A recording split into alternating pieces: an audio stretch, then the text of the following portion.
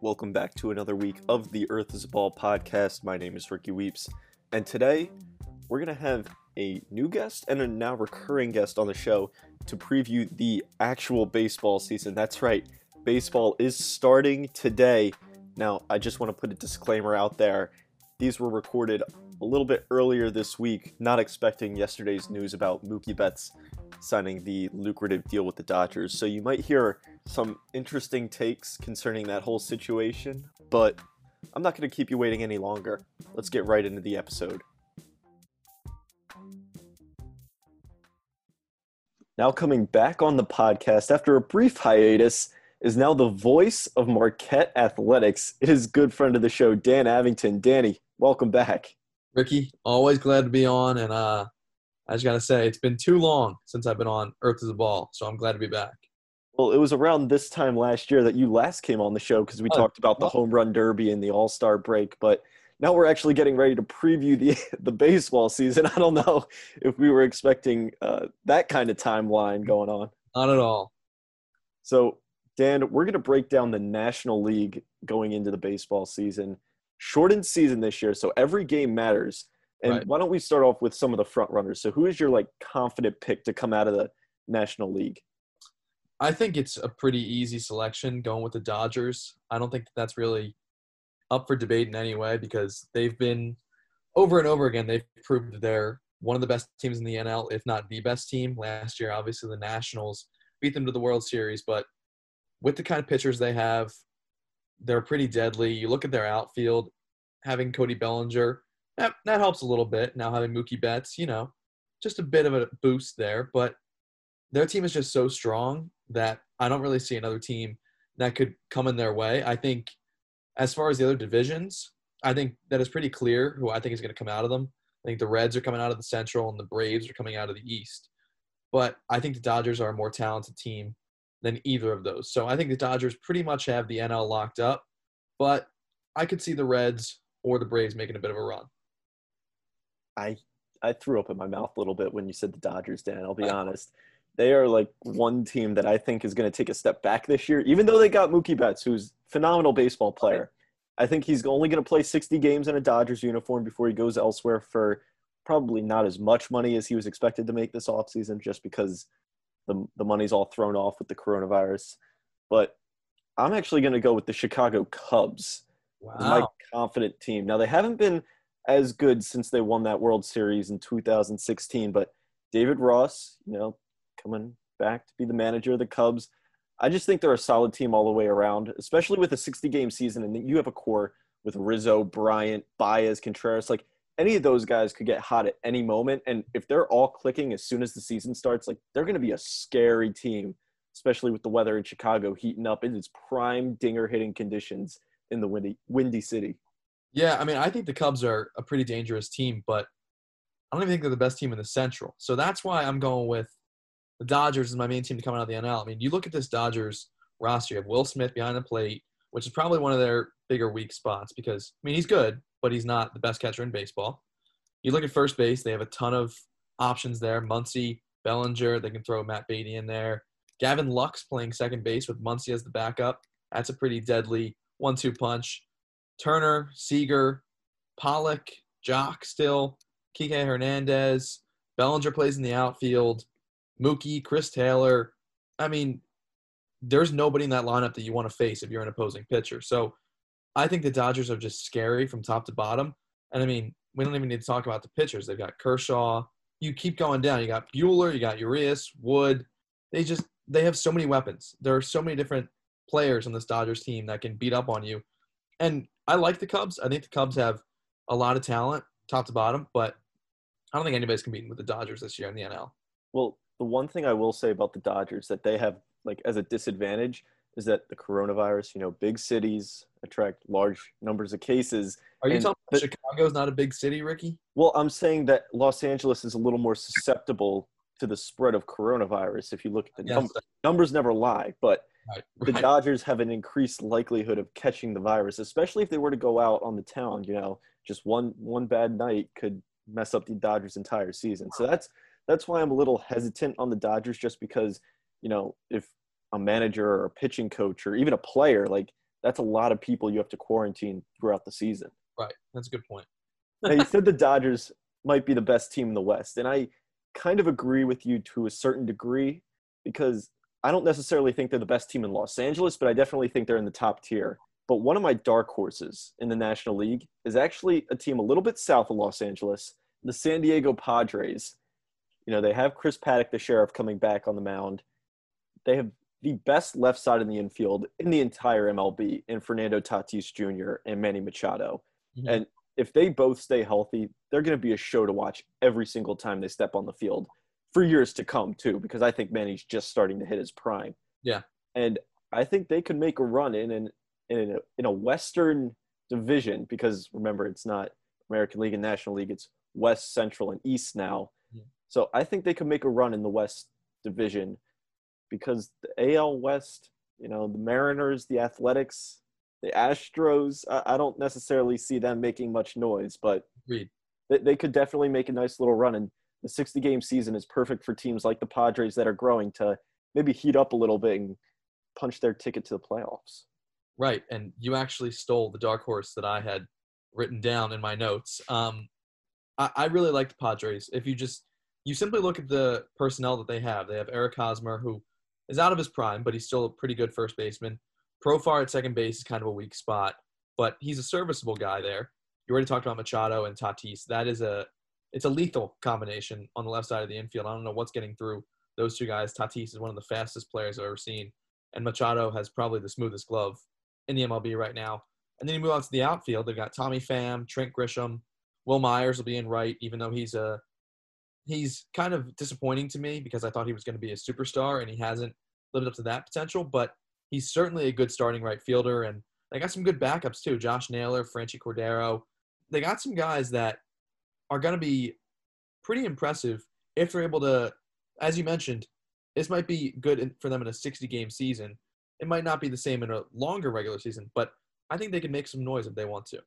And especially if you look at their pitching staff too. Like I mentioned Chris Paddock, but they have Kirby Yates now in the bullpen, Craig Stammen. Like they have a top-tier bullpen in the MLB. San Diego, not necessarily a team a lot of people are looking at going, oh, I could see them in the World Series in a 162-game season, as you said. But the 60 games makes everything a lot different. Exactly. And another thing that's a lot different this year is that they're having expanded rosters in quotes in case people were to get the coronavirus and they can kind of call younger players up. So you're seeing a lot of recently drafted players and a lot of guys that are in AAA or even AA baseball getting onto the rosters. And, you know, I have one or two players to watch during the season. I'm going to start off with one. I have Sixto Sanchez, who's been in the minor leagues for God knows how long at this point, was in the Phillies farm system for a little while before being traded for JT Realmuto. But now he's playing for the Marlins, and I could definitely see them calling him up maybe even when the season starts. And he's got an ace of an arm from what I've heard and expected to see in Phillies pinstripes, but it'll be interesting to see what he does in Miami. Yeah, I really like Sixto. I've been a big Sixto guy from the start. I was kind of torn when the Phillies traded him away because I've loved JT, and I would not want to trade JT away for anything. But initially, it really stung when Sixto left Philadelphia because he's got so much potential. He could be the Marlins ace, and it's really scary that we could see him in the same division as soon as this year, tearing everyone up on the mound, especially tearing up Phillies hitters, which would really break my heart. So do you have any players to watch for in the National League this year? Ricky, I've got a whole lot of players to watch, but I'll narrow it down to a few for you. I think actually a few of the players that I'm looking out for this season all come from the same team. I think there are a lot of really intriguing players on the Reds this season. First of all, Nicky Senzel is goated. I know you have his jersey accidentally, but I think he's a really good player who I think could skyrocket this season. Former first-round pick, center fielder. I think that he really could be a deadly force. Wherever they play him, he can play in center and he can play in a few other spots. So I'm assuming he's going to be their starting center fielder. I don't know why he wouldn't be. But another player who I think on this Reds roster could explode is Eugenio Suarez. I don't know if I pronounced that right. I think that's his first name pronunciation. But we're going to roll with it. But I think my brother and I have talked at length about this guy because I think he has a really, really a whole lot of potential. He's their starting third baseman. He hit a whole lot of home runs last season. And while he might not be the most intriguing player in the league, I think that he could definitely be on the rise, especially in a season of only 60 games, which is something you really need to factor in right now because some of these players who have really hot starts to the season or who are prone to big stretches at one time, I think that they are a lot of the people that you should watch out for. And I think that Suarez and Senzel are both going to be players that could make a huge impact for the Reds this year. And that's why the Reds, while they're not exactly a dark horse, I think that they could easily make the playoffs. I think they should be running the Central. And just because of their roster overall, I got a lot of confidence in the Reds. Yeah, and they picked up Trevor Bauer at the trade deadline last year after he hurled a ball over center field in Kauffman Stadium. Yeah. In that trade for Yasiel Puig, who's just signed with the Braves. I know that was a devastating move to us Phillies fans. Not fun. But I would say, you said they weren't really a dark horse, but I was kind of debating between the Padres and the Reds as a dark horse team because they have the pieces. They're Right. just really young. And if they put it together, like as you mentioned, if guys get hot at the right time, especially in the shortened season, like if you look at their right fielder, Aquino, I'm not going to try and pronounce his first name, Aquino, he hit like 5 or 6 home runs in his first like 10 at-bats or something ridiculous like that. So if they're able to sustain that, like 60 games is just a third of a regular season, just about approximation. We're not math majors. But the Reds, especially Freddie Galvis, Right. He's their former short. Philly on there. So they got a nice mix of vets like Mike Moustakas too, former Brewer, that they could put something together there. Yeah. And you look at the rotation, their top three is Luis Castillo, Sonny Gray, and Trevor Bauer. That's a pretty decent top three, I would argue. So I don't know. I think that I don't know what I'm trying to say here, but I think that the Reds could make a pretty big run because they have a lot of pitching depth. They have some good guys in the bullpen. Amir Garrett, one of my favorite guys in the league, especially after that fight that he had. But you mentioned it. They have some veteran presence. They have Joey Votto at first. Moose is at second. I guess Freddie Galvis could be considered a veteran at shortstop. And then you have guys like Suarez. You have Aquino and Senzel. You have Nick Castellanos, who could be a problem. I don't know. I just really like the Reds this year, and I think that they should run the Central. I'm interested that you think the Cubs are going to be your main team coming out, but I really like the Reds. It's going to be interesting because they're going to match up against each other a plethora of times because now you only play against the teams in your division. Mm-hmm. Dan, we've touched on it a few times, and I know we're really, really excited to get to this segment. And it's a new segment on The Earth is a Ball now. It's called High Hopes, where we're talking about the Phillies.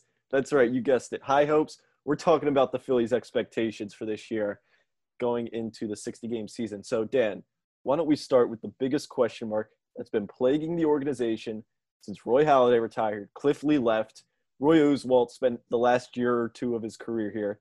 It's the pitching rotation. Yep. So right now the Phillies have about 4 starters, we'll say. We'll say they have about four guys. Yeah. That being Aaron Nola, Zach Wheeler, Zach Eflin, Jake Arrieta. I always forget he's on the team. But now that 5th spot, there's a little bit of a question mark there because you got Vinny Velasquez, who looked very good in the scrimmage the other night, and Nick Pivetta, who's basically the Markelle Fultz of the Philadelphia Phillies. Can he throw strikes? Can he pitch a baseball? So what do you see coming out of the Phillies rotation this year? I'm scared. I'm all scared of the Phillies rotation. Even back when they had the 4 aces, I never have had a ton of faith in the Phillies rotation, regardless of who it is. And that probably goes back to when I was growing up and the Phillies had Brett Myers as the number 2 pitcher. But this year they have a lot of talent in the rotation, especially with Nola at the top. I don't think that Nola's an ace. I think that Nola's a better 2 or 3 pitcher, personally. I think he's a spectacular pitcher, but I just don't think that he's the number 1 kind of guy sometimes. I really like the Zach Wheeler pickup. I think he's going to be really important. I have never been a Jake Arrieta fan in my life. Last year, he really annoyed me because he's so inconsistent, and he's an MVP caliber player, or he was at least when he was with the Cubs, and he hasn't been able to get anything going. I kind of dread Jake Arrieta starting days. Eflin, I like Eflin a lot. I think there's potential there. There's a lot of potential. Or he could just be an average starter. I would absolutely take average starter from Zach Eflin. And then we talked about that final fifth spot. I have absolutely no idea what's going to happen with this fifth spot because Pivetta, he is so inconsistent. You can never get a proper read on Nick Pivetta. And then Velasquez, the same thing. I kind of liked Velasquez out of the bullpen for a little while. I think he has good stuff for the bullpen. And I think at some point, Spencer Howard is probably going to take a spot in this rotation. But I just don't know what they're going to do with this fifth spot at the start. I think they got a great beginning with Nola and Wheeler, but how do they build around them is my question. And it's interesting because this offseason, you had left-handed pitchers on the market. Now, it's an important note that all 4, 5, 6 of those guys we mentioned are right-handed pitchers. Mm-hmm. That you had lefties in free agency like Dallas Keuchel, Cole Hamels, and the Phillies didn't really go after them and instead spent a boatload of money on Zach Wheeler, who is a great pickup, but not filling a need. Yeah. So I like what you said about Spencer Howard, and I could totally see him maybe joining the staff a little earlier than expected. But it could make big strides in his development, hopefully. And, you know, people are saying that he's the next whoever the Phillies' last great developmental pitcher was. There haven't been many of them. he's the next Nick Pivetta who's good. Ugh, ouch. That one hurt. But the Phillies have a lot of young players with high expectations, and one of those was a couple of years ago when Rhys Hoskins got called up and started hitting dinger after dinger after dinger. And ever since that hot start, that Rookie of the Year campaign, he's kind of cooled off a little bit. And last year he started off hot, hit a grand slam opening day, and then he really, really struggled the second half of the year. So do we think Rhys is back? He's got the nice facial hair, the nice flow going. Is Rhys Hoskins going to be the first baseman we've all dreamed of? First of all, I have to mention it is not good facial hair. It's just facial hair. I don't think facial hair. I like him better as a baby-faced. And second of all, no, I don't think he's back, sadly. I had a whole lot of confidence in him at first. When he first got called up, I was like, okay, this guy is going to be the next great Phillies first baseman. Because first, when I was younger, it was Jim Thome. Then I went right to Ryan Howard. And now we went through a whole lot of ugly times at first base with the Tommy Josephs and everyone that rotated through that spot. And Carlos Santana, who was not good with the Phillies, but then had a record-breaking season last year. But I really had a lot of confidence in Rhys.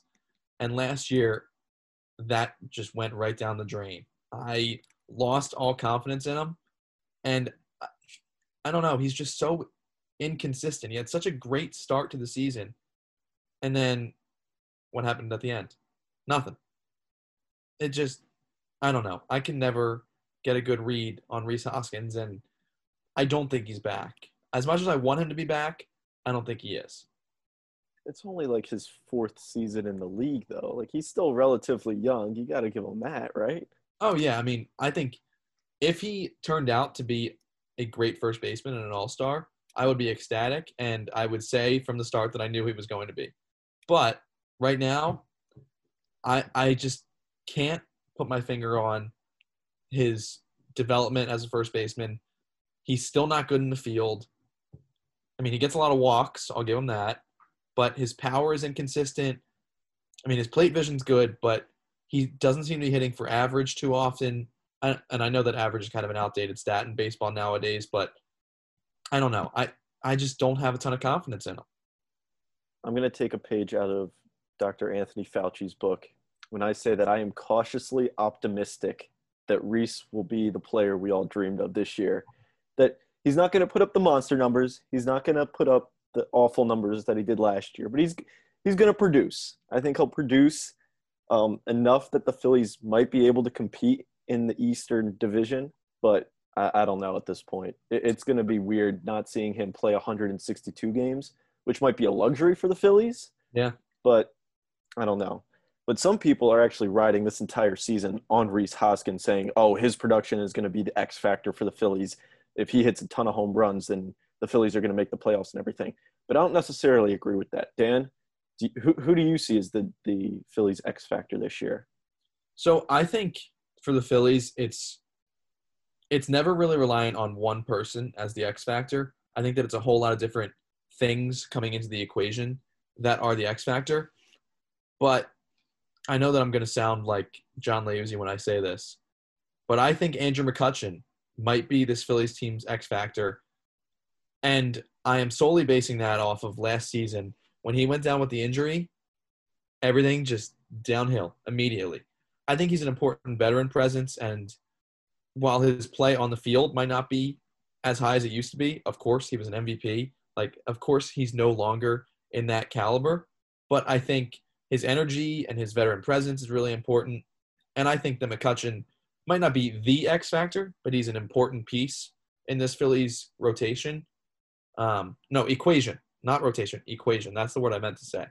And I think especially with the question mark that is center field right now, I think that having a veteran presence in left in McCutchen is going to be important because you don't know what's going to happen with center field with Hazley, or is it going to be Roman Quinn, or is Odubel Herrera coming back? I saw that was a rumor the other day that if Hazley and Quinn can't hack it in center, then they're bringing back Odubel, which I would not like. I really like Adam Hazley. I think that he's going to be a pretty strong player, but I think that having a good a good left fielder and a veteran presence out there, in addition to Bryce Harper, an all-world player in right, I think that they're both going to be able to help out the center field question mark that the Phillies have right now. Yeah, the Phillies were definitely a different baseball team after McCutchen went down with that injury. You know, he was definitely one of the best leadoff hitters in baseball going into that kind of poor stretch after the injury. But my X factor is actually going to be someone that the Phillies picked up this offseason. And no, it's not Joe Girardi, even though I love that hire. Get Gabe Kapler out of here. Even though he wasn't a bad man. I liked Gabe. I like Gabe. I like the Italian influence that Joe Girardi brings into the equation.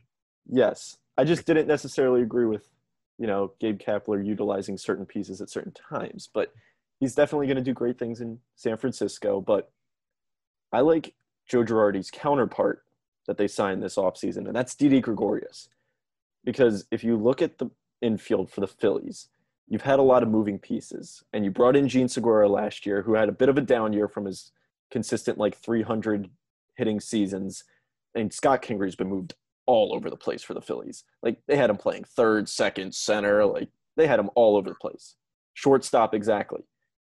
I think Didi bringing some consistency to the shortstop position and just consistency to the infield in general, because you had Maikel Franco, who was up and down, batting in the eighth hole, and it was just very, very chaotic for the Phillies lineup, and there was no consistency. But I think if Didi, not necessarily saying he can put up his prime numbers, but last season he batted .238. Maybe he could do a little bit better than that in a Phillies uniform. Just be a reliable shortstop. And as you mentioned, as McCutchen is a veteran in left field, Didi could be that veteran in the infield to kind of keep Scott Kingery in check, because he has his moments where he's very, very good. And we saw him come back from Arizona, and he's absolutely jacked now. So Scotty jacked packs. Scotty jet jacked. Yeah, exactly. So I think if Didi Gregorius can just have an average season is all I'm asking. I think that could be an X factor, because he's just a reliable guy in the batting order, like Pedro Feliz was in 08, Yeah, I think Didi's going to be really important, but I was really excited about the Gene Segura addition last year, and he kind of let me down. So I'm trying not to be too high on this Didi signing for the Phillies, because I think that he could be a really important piece, but I don't want him to be a detriment either, the way Gene was last year. Signing people, Phillies kind of have to re-sign a contract before the fans riot. Best catcher in baseball, set to be a free agent this offseason, but as Andrew Knapp was supposed to be a free agent. Oh God, I can't invite you back after you mentioned that name on this podcast. But JT Realmuto still in contract negotiations, I hope, with the Phillies. Do you think they're going to bring him back? I think they have to. If they don't bring him back, I will be insanely upset, because he wants to be in Philadelphia. He has said that he would love to get a contract extension nailed in there before this season. And I think he is way too good of a catcher for them to let go because it was a rotating carousel, just as first base was for a few years there. It was just guys come in, guys come out at the catcher position. I mean, I loved some of the catchers the Phillies had. I have a Cameron Rupp jersey in my closet, and I loved Jorge Alfaro. I have a jersey for Jorge Alfaro. But Realmuto finally gives them an actually good catching presence. He's the best catcher in baseball, in my opinion. I know that that's a bit of a contentious topic because you have Grandal, you have Contreras, you have a bunch of guys that can make a big impact. But JT is so good behind the plate. That's not even counting his offensive numbers. He is just so good as a catcher and as a signal caller that I think he's way too important, especially to the development of some of these younger pitchers that the Phillies have. I think that they need to re-sign JT or they're in some trouble. I think they're in trouble on the field and off the field because I'd say about 99.9% of their fan base is clamoring at the organization to re-sign him like right now. Mm-hmm. Like literally right now. Clamoring for a while, Ricky. Now, Dan, before we end off this episode, I want to get one of your equators for this upcoming MLB season, which is obviously the hottest take of the episode. So, Dan, what do you have for the upcoming MLB season? Well, Ricky, I thought for a while about this because I don't tend to have a ton of hot takes regarding baseball. I'm more even-keeled, but I came up with one that I stand by. I don't think that the Washington Nationals are going to make the playoffs. I have to agree with you. I don't think they're going to make the playoffs because the Braves are so good that I think that they are easily getting out. And I don't think that the Nationals will. The World Series winning team with Scherzer, Strasburg, Corbin, they have Juan Soto. I don't think they're making it. But that's it. That's all they have. Right, that's true. They lost Rendon, who was a monster part of that team, probably a bigger part of that team than most people think. There's a reason why he got paid a boatload of money to go to Los Angeles. They don't have Ryan Zimmerman this year, who's been with that organization for the past, 30 seasons, I feel like. And the East is just amazing right now. You got the Phillies, you got the Braves, you got the Yankees now. You're going to play. The Rays have a solid pitching staff. I don't see the Nationals. I have to agree with you. I think it was a fluke last year that they won the World Series. An absolute fluke. Mm-hmm. I agree wholeheartedly. I mean, it's hard to say that I love because they're in my division, but I really, really like a lot of the players that are on this Nationals team. I am one of the biggest Juan Soto fans you will ever see, and I really like a lot of the pitchers. I'm a big Trey Turner guy. I think that Robles is going to have a good season, but I don't think they're making the playoffs. I just don't. I don't think that the Phillies are making the playoffs either. I'm just going to come out with that one. I think the Braves are too good, and I don't think the Phillies are good enough. And I simply think that the Nationals are just not going to have a good enough season. I think they're a playoff caliber team, but I don't think they're going to do it. Well, Dan, I want to thank you for joining the podcast again. Hopefully we'll have you sooner once sports get up and running. What? Sooner than a year? Yeah. We'll work on it. Sounds good. Before our next guest, I would just like to take a second and thank our sponsor for this episode. Just kidding, we don't have any. Here's our next guest to help break down the American League. Now joining the Earth is a Ball podcast, someone who I haven't been on air with in quite some time. I think our last time on air together was the Oregon ASU football game a few months back, but he just released a new show called Up to Date with Mac Friday. It's none other than, here's a hint.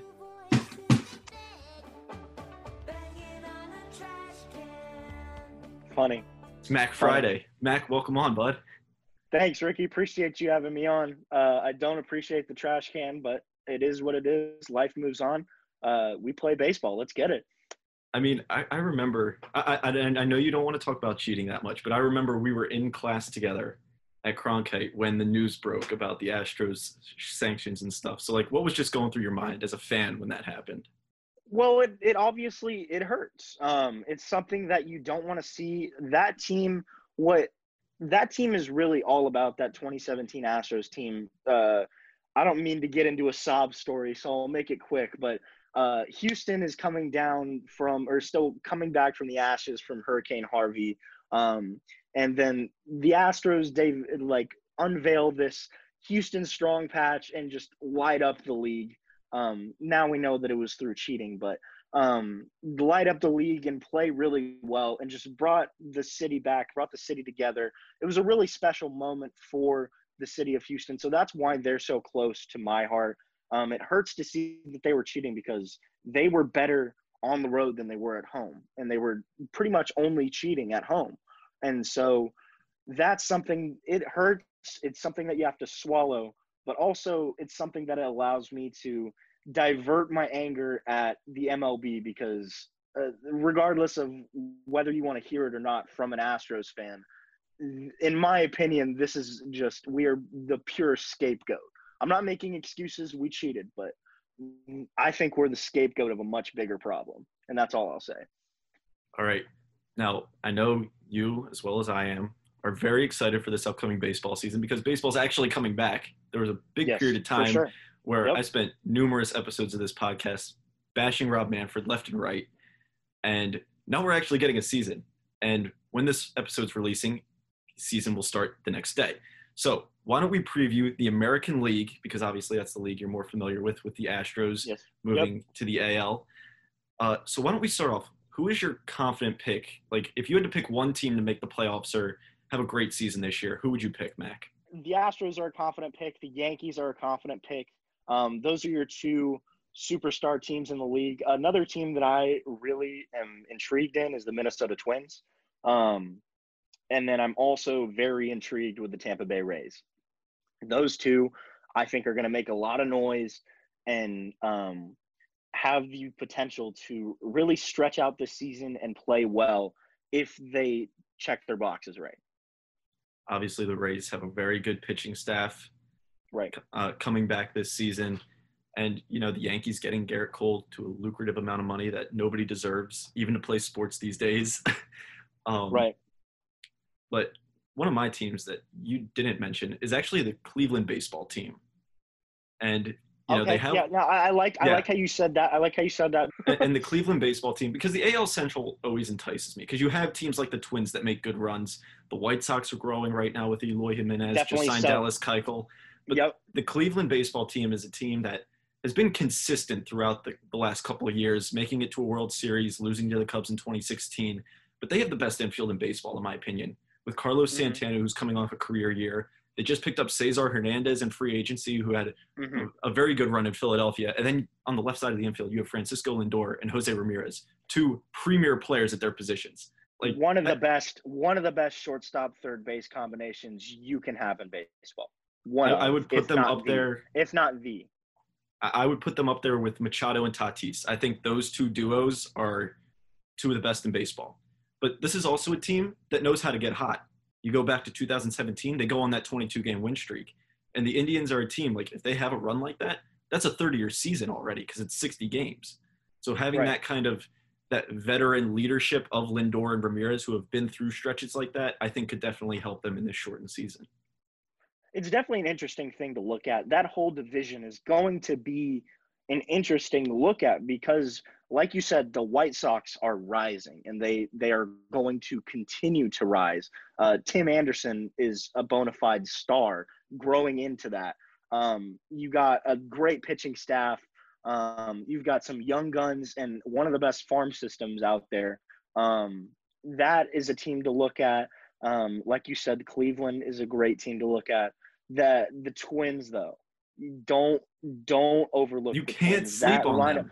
That lineup is explosive, and the things that they can do in the batter's box. Two teams, we saw them go toe to toe with the Bronx Bombers last year.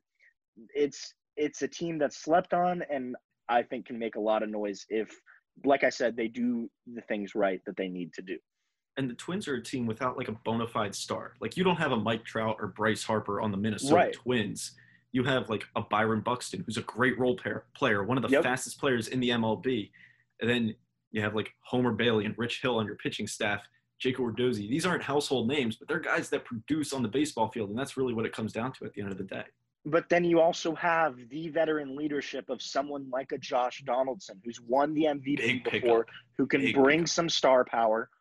That's a great pickup for them. It gives them some leadership, and it gives them another good bat, the bringer of rain. I mean, like, it's such a good – it's just a good team across the board that a lot of people are going to overlook, but it's a team that's going to make noise. Now, it's interesting you brought up the addition of Josh Donaldson, a premier third baseman a couple of years ago that won the MVP and now joining the American League team. And there's actually another third baseman going from the National League East to the American League, and that is Anthony Rendon, who finished third in MVP voting this past year. And he's a part of the dark horse team I have, which is the Los Angeles Angels. I'm a big believer in the Angels of Anaheim this year. I know you don't necessarily agree with that. We'll get to that a little bit later in the episode. No, sir. Do not believe that. I think Rendon going to the Angels makes some dark horse team to make some noise this season. So who's someone you have as a dark horse this year? My dark horse? My dark horse is actually – I'm going to agree with you on the Angels, but I do have another dark horse that is going to relate to my equator, and I'm not going to reveal that team just yet. So my dark horse is also going to pertain to my equator, so that's why we'll save that for later. Hey, that rhymed. But I'm going to agree with you on the Angels here. The Angels are not a bad team, but we're going to get into that debate in a little bit, and we'll really settle that when we move down the road in this. Well, I think now would be a perfect time to just give the people what they want. Give us the debate. I mean, if you really want it, let's do it. I mean, so I'll just preface it with this. A couple weeks ago, actually, it was a while ago, when we were previewing the actual MLB season with a good friend of ours, Joey Vaca, my equator was that the Angels were the best team in the AL West and the best team in Los Angeles, I believe was – I'll find the clip and play it here. I'm just kind of going to build off of that because my equator was actually that the Los Angeles Angels of Anaheim will be one – the best team in Los Angeles at this end of the season. Interesting. And two, will win the AL West. Marty! You've got to come back with me! Where? Back to the future! Who said that? Did Joey say that? I said that. You're delusional. I'm delusional? You're delusional for that. Please, Mac, explain to me why I'm delusional for thinking that. Okay, all right. Yes, the Angels have three of the meatiest hitters you could possibly have in a row. You've got one of the best baseball players we've ever seen in Mike Trout. You've got one of the most hottest hitters recently of the past 2 years, Anthony Rendon, who's making his transition over there. And then Shohei Ohtani has proved himself that he can hit the baseball, but he can also pitch. So that's a deadly three in a row. However, they are not going to be able to hold out that sort of offensive firepower throughout the rest of their lineup. And I don't think that the rest of that lineup can catch up with what they're going to do. And I don't think those three baseball players in Trout, Rendon, and Ohtani can carry the load with that team. Also, we haven't really gotten into pitching with this team yet, but the pitching is not where it needs to be with the LA Angels. It's not where it needs to be. Ohtani is coming off TJ, and he is their best option. And the options get worse after that. Julio Teheran, not a bad signing, but I don't think that pitching staff is going to hold up against the best the AL West and the American League has to offer. Now, here's the thing. You only mentioned three hitters in their lineup, that being Trout, the best baseball player of our generation, Anthony Rendon, who I think is slept on, honestly, by a lot of people in the MLB. I would agree with that. If you're a casual fan, you haven't heard of Anthony Rendon probably as much, except you know that he just won a World Series with the Nationals. Right. And I know him not personally, but he's hurt my soul in a couple ways because he just terrorizes the Phillies every time he steps on the field. Okay. But you got to remember, they have one of the best defensive shortstops in the game in Andrelton Simmons. I had a feeling you were literally just about to say. I just predicted that you would say that. And So. Tommy La Stella batted almost 300 last season. So these are guys, they don't necessarily possess the power of Trout and Rendon. Oh, wait, let me not forget Hall of Fame first baseman Albert Pujols, who is still producing this late in his career at first base. I don't think he's producing like you think he is. You would be remiss not to mention Albert Pujols in this lineup, though. I don't think I'm missing out on that much with Albert Pujols anymore. I really don't. Yes, he has the legendary status of the player that he is, but I think he's a liability at this point, in my opinion. A liability that bats 250, 23 home runs, 93 RBIs with a substandard team last year that really, really struggled. I don't know, man. I don't know. That's you asked.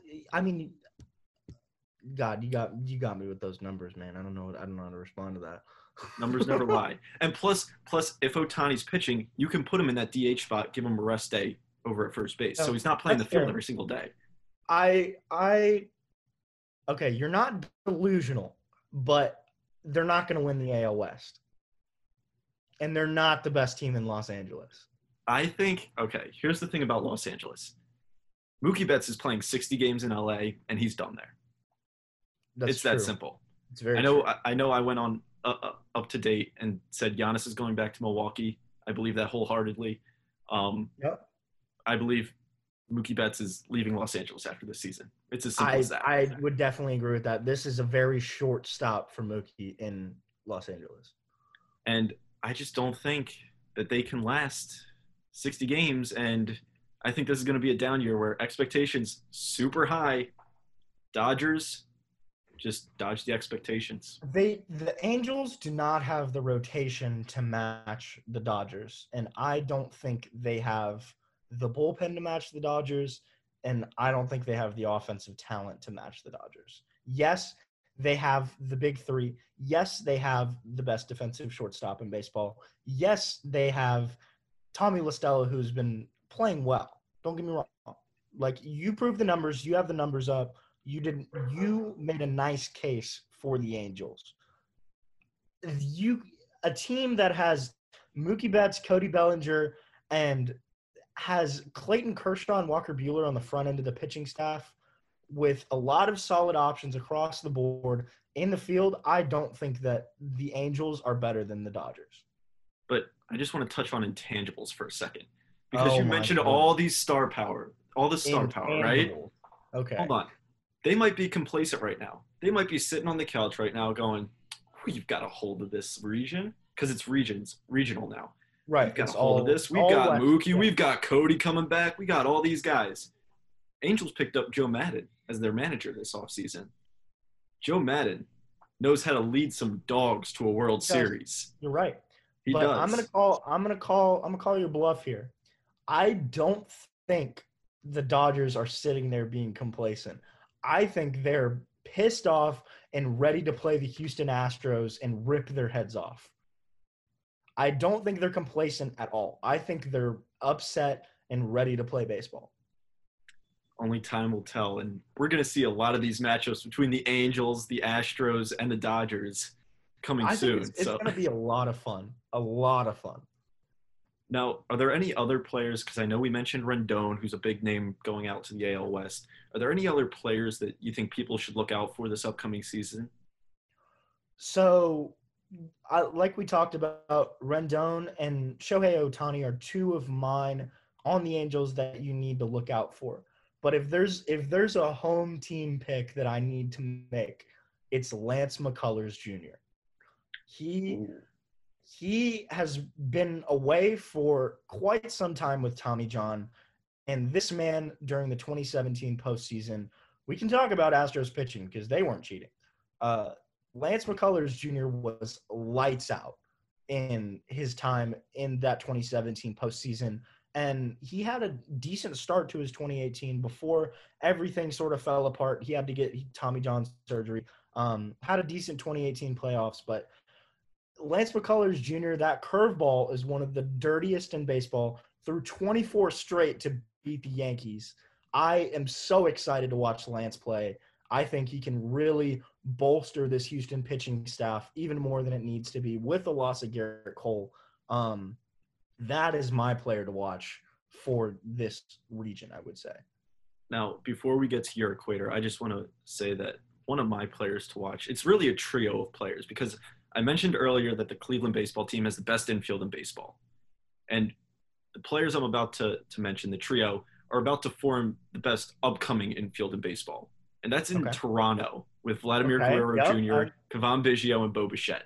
Like, these guys, yes, you might recognize the names because all three of their fathers played in the MLB.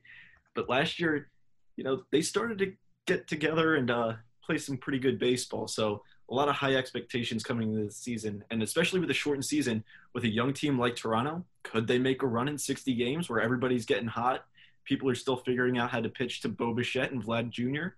Who knows? So this is one team that probably should have been my dark horse team, honestly, that I could see making some noise, especially in the East region where teams aren't necessarily like star-studded. Where you have the Braves and the Yankees, but that's about it. Right. I will say two more players that I'm interested to see play are one is Ronald Acuna Jr.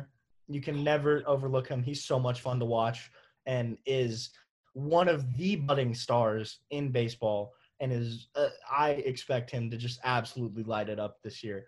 And another one that we really saw emerge in the playoffs of last year is Gleyber Torres. He tore up the playoffs last year, except I would say towards the tail end of the ALCS. But he was a force to be reckoned with. He's still only 23 years old. So much to learn, so much more baseball to play. And he's one of the key factors and key players of this superstar loaded Bronx Bombers lineup for the Yankees that is gonna like we're sticking with this trend of making noise this episode. The Yankees are gonna be a force to be reckoned with, and Torres is one of those pieces. And it's a great time to be a baseball fan right now. So much emerging young talent. We mentioned Lindor, the guys they got up in Toronto, Acuna, Torres, Juan Soto, who just won World Series MVP. Or no, Strasburg won it. Still a young guy. It doesn't matter. Juan Soto's still absolutely tore stud. up the World Series. It's exactly that's an easy mistake to make. You got all these young stars emerging, so it's a great time to be a baseball fan, except when they're arguing about money to get the season started. So, Mac, before we end off this part of the episode, why don't you give me your equator for this year leading into the MLB season? My equator is going to be that the Oakland A's are going to make a serious push for the wild card. Like going to win the wild card and get into the playoffs. The Oakland A's. So hear me out. You have one of the top 3 third basemen in baseball in Matt Chapman. Yes. Guy is an absolute stud. Love that man. You have one of the best shortstops in baseball, an MVP candidate last year, Mark Semien. He is incredible. And the way he played last year he was an MVP candidate, hit the ball out of the water, just absolutely killed it. You've got a very solid outfield in Mark Hanna, Ramon Laureano, and Stephen Piscotty. Not one of the best, but Laureano's a solid center fielder, has an absolute cannon for an arm, solid outfield. And then on the other side of the infield, you have Matt Olson and Tony Kemp. Tony Kemp can't hit the ball. I love him to death. My dad's a Vandy guy. He's a Vandy guy. We're a Vanderbilt family somewhat. Love Tony Kemp. Can't hit the baseball, but he can play defense. Matt Olson can hit the ball. And then you have a very solid 3-year rotation. You've got Sean Manaea, Frankie Montas, and Mike Fiers. I'm not a fan of Mike Fiers. He's the whistleblower. He's got an ugly mustache. But he's not a bad pitcher. Not a bad pitcher. And Sean Manaea threw a no-hitter, what was it, last season or the season before? He shows that, that can be a one isolated time thing that happens. But he's proved himself to be a great pitcher. They don't have the bullpen strength that they had with Blake Trinan now on the Dodgers. But I think this is a fairly rock-solid lineup that can be cohesive and make a push. And I think they're going to make a pretty strong push. I think it's safe to say that the Western, I don't know what to call them, the West region Yes. is probably going to be one of the most competitive in the entire MLB this season. And without a doubt. you talk about players like Matt Chapman and Matt Olson. I think just because they play in Oakland, they don't get the recognition they deserve because they put up monster numbers. Yes, like they last year, Matt Chapman hit 250, 36 home runs, 91 RBIs, similar to what Albert Pujols put up, but just a few more dingers. And no one knows Matt Chapman, I don't think. Like the casual baseball fan might not know Matt Chapman. Yeah, the truly casual, let's just say East Coast baseball fan does not know who Matt Chapman is. So I think it's very interesting that you said that the Athletics going to be in that wild card race. It could be interesting to see which region has the most playoff teams at the end of the season. Without a doubt. Because let's just talk about the NBA. The Western Conference in the NBA, significantly better than the Eastern. And especially over the past 5 or 6 years, we've seen that trend go way towards the Western Conference. But I think this Western division is going to, like you said, is going to be almost bulletproof. You've got some bulletproof teams. I would say the premier teams like the Astros, the Dodgers. I think this is kind of an equator, but like a side equator. I think the Diamondbacks and or the Padres are going to be a serious threat to the Dodgers. One of those two, if not both. But that whole division has so much talent, so many good baseball teams. The AL West races, with the exception of, I think, the past 2 years, have all been really close. The A's have put constant pressure on the Astros. The Angels have stretches where they put pressure on the leading teams in the division. The NL West was a toss-up at times besides the Dodgers' dominance. I think this is just a really interesting I think it is by far the most interesting division to follow. I mean, me being out west, it's very prevalent for me to follow. Houston's obviously been a huge baseball city recently because of our not cheating, but rather success through cheating and not cheating. I'm so excited for baseball to come back. I've been watching the Astros inter-squad scrimmages. I've been reading articles and following and just getting my gear ready. I got my bobblehead collection across my room ready to go. I'm set up. I'm ready to go. I see Ricky's collection right above him. I'm so excited for baseball to start. Astros slander aside, it's going to be a good time. Oh, I have all the baseball movies queued up. Bull Durham, Major League, The Sandlot, you name it. It's getting watched in the next week. Yes, sir. Mac, thank you for joining me on this episode, and can't wait to talk some baseball once the season actually begins. Thanks for having me on, Ricky. Appreciate it.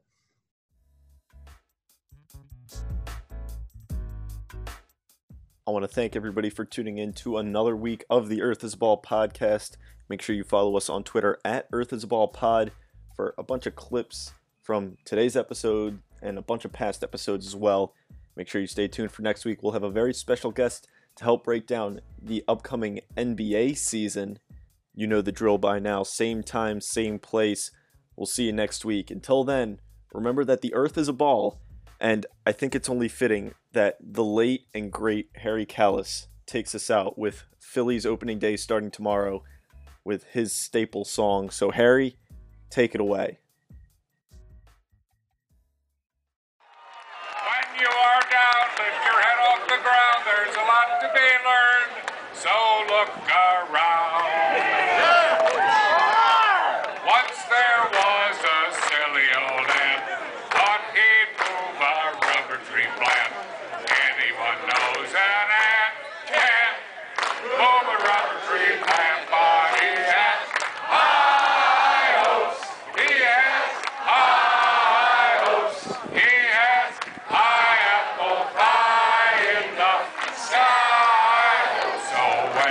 start to feeling low, instead of letting go, just remember that ant. Whoop, there goes